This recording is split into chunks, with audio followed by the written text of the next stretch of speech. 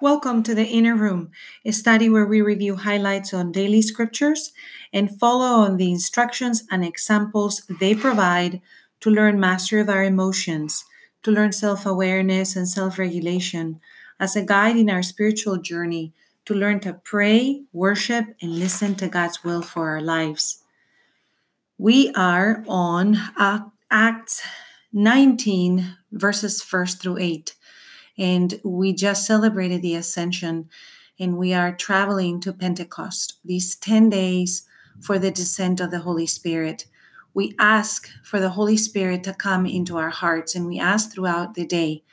That is a practice that is very important and very beautiful, to say, "Come, Holy Spirit, and kindle in us the fire of your love."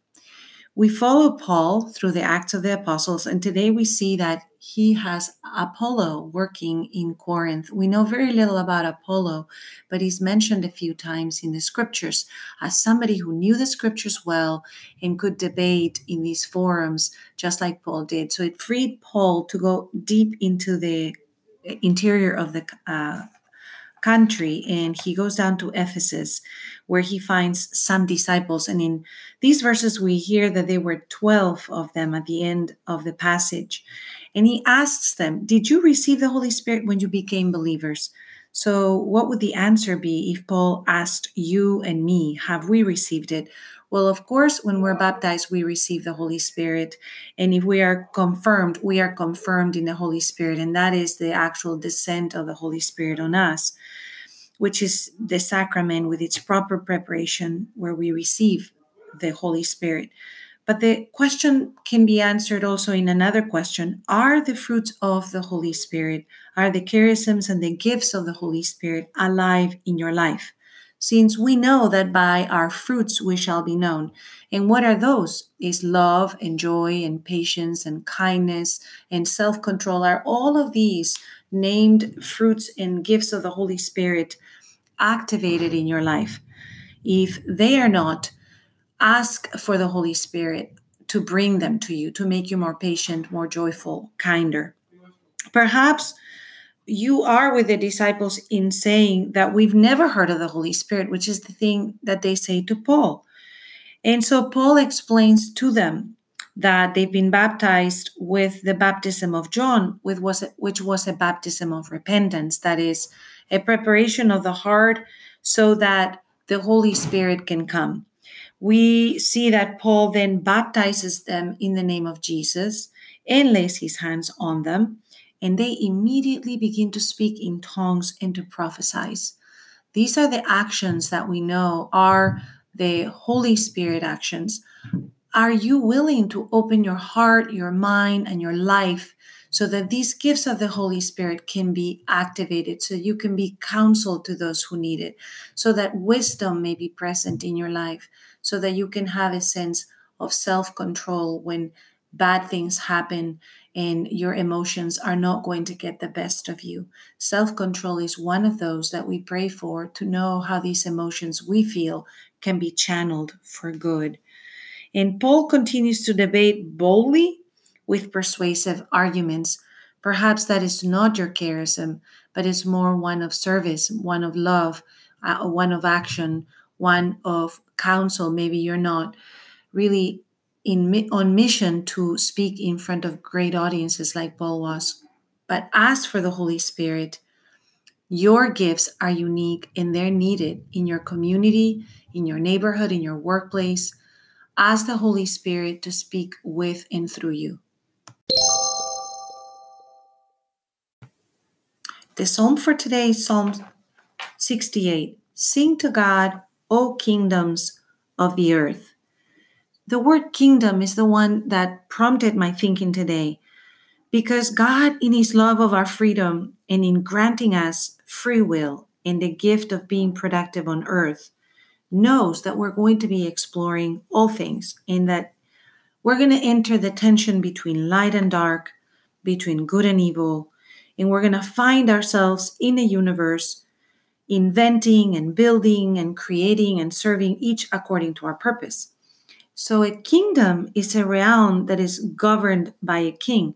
Maybe you are the queen of your household, or you are the king of a classroom, or maybe you actually have a kingdom. Maybe you are a CEO and own a company that has a lot of employees, or maybe you are an itinerant queen, one that doesn't necessarily have a family or a job that has a lot of people under your authority, but in your speech, in the way that others connect with you, you're able to reach people on your walk throughout the day. Each one of us has a kingdom, but a kingdom is a realm that is governed by somebody that has power and whom others serve, and whose authority prevails in deciding both the identity and the destiny of that community. So people are under authority always in some way. And the psalm invites all the kingdoms of the earth, all the people that have authority within their realms, to sing to God, to remember to look up, to remember the divine perspective. When we don't do that, and we want to be the kings of all kings, and we want to have others serve us, and we forget to look up, then the problems become sometimes big, and we want to find the solutions for all those problems. And sometimes we can't. Some problems, like how do we solve the coronavirus? How do we solve COVID-19? We are in the midst of a problem that is not easily solved. It's changing the world as we know it. It's changing economies. It's changing all companies as we know them. Ways of working are transforming. People are relying on new methods of connecting. So we have to remember to look up, to place all things in God's hands, to look at things from the ability to see possibilities where there were none, to know that our creativeness and our inventiveness can address this situation for betterment of humanity. The psalm concludes with a reminder of who God is. He is the father of orphans. He is the defender of widows in his holy dwelling. He gives a home to the forsaken. He leads forth prisoners to prosperity. And that line is so applicable to today. We are prisoners in some way in this lockdown. Let's ask our Lord to bring us to prosperity, that in our pursuit of happiness, we may rely on Him to open doors and opportunities where we had not seen some before.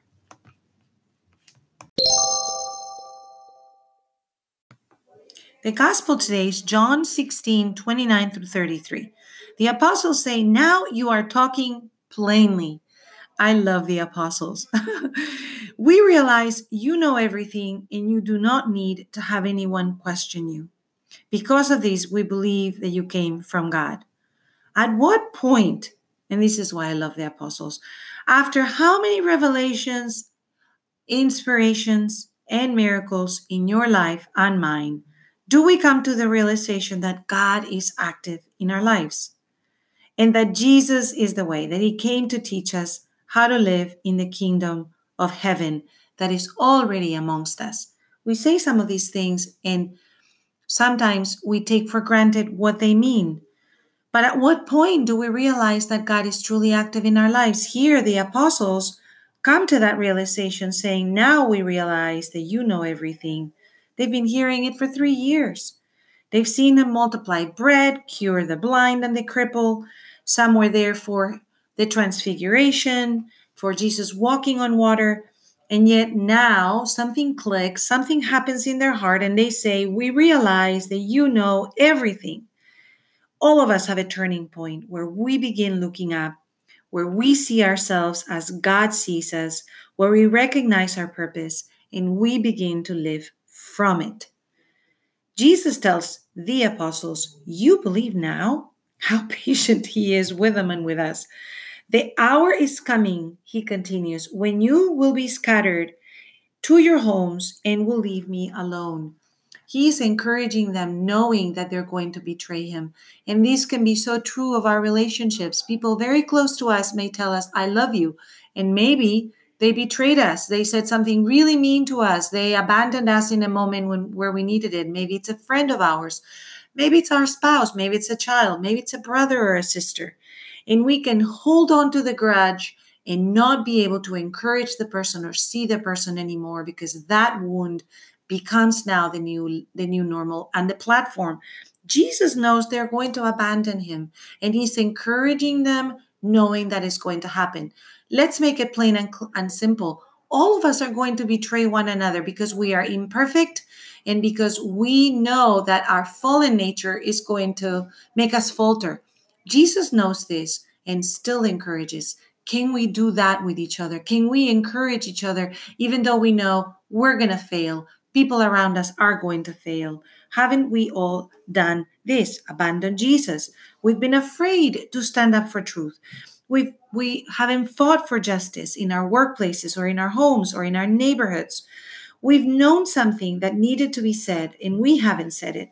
We haven't stopped gossip. We haven't restored the reputation of somebody, and we followed along in telling things that were not appropriate. Each of us, in small and big ways, can betray truth, can betray beauty, can betray goodness in ourselves and in others, and the way of life. There are only two ways: the way of life and the way of death. There's nothing in between. Jesus knows that we are walking this path and he's going to walk it without his disciples. But he knows the Father is with him. He's going to walk alone, and maybe you're feeling alone. Maybe you feel that nobody understands you. Maybe you've been furloughed. Maybe you've been laid off, and you feel like the world is crumbling financially and you have to find another way. Look up. The divine perspective is the one that helps us to remember that everything is temporary, that these may have happened to you before. In my family, it's happened several times that either my husband or I, and one time, both of us at the same time, were laid off. It has taught us to look up, to say, God, you own everything. You sit at the throne. Guide us. You have prepared a destiny for us. You created us with a purpose. Help us to find it in this moment where we don't know how to continue walking. Jesus says, I've told you these things so that you may have peace in me. The peace may not be with the world. Maybe the people who laid you off did it in a way that was unkind. Maybe you just finished an amazing presentation, like it happened one time to me. And that amazing presentation lays out the path forward.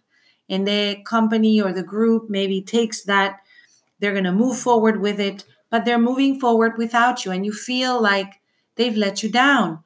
Or maybe you feel like somebody took advantage of you. They took your client and now you were laid off. That is not going to give you peace in the world. But Jesus says, I've told you these things so that you may have peace in me. Peace comes when we know at a deep level that we do not do this thing called life alone, and not even with the people around us, because my grandmother died and she was a pillar in my life, and she died in the midst of this pandemic, and I don't have her counsel.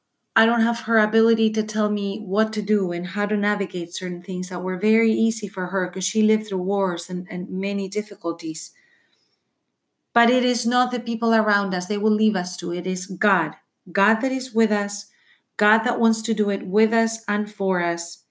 And we come at the end of this gospel to one of my very favorite all-time verses in the Bible. In the world you will have trouble, but take courage. I have conquered the world. It is in Jesus' victory that I can claim my own, even as the pieces are falling apart around, even as there's more disorder in my house than there's ever been, because everybody's activities are multiplying and they're all contained within the walls of our house. And everybody's creatively inventing things. The girls have started Quanta Cakes, a business on cakes, and the boys have started TikToks, and another one is studying virtual reality. And I am learning flamenco in the middle of my living room instead of going to my class. And we roll out a yoga mat on the corridor, and the girls have their scooters that they're using around the neighborhood. And so things are moving around the house much more than ever before. And that's such a small thing that you can feel defeated by such small things as a lack of order in the morning where you look around and you go, wow, we got to put order here. In the small victories and in the big ones, if someone has died, like I know people in Spain whose family members have died, where you know the world is not going to be the same. The victory of God is our victory. And in that peace, everything can be conquered.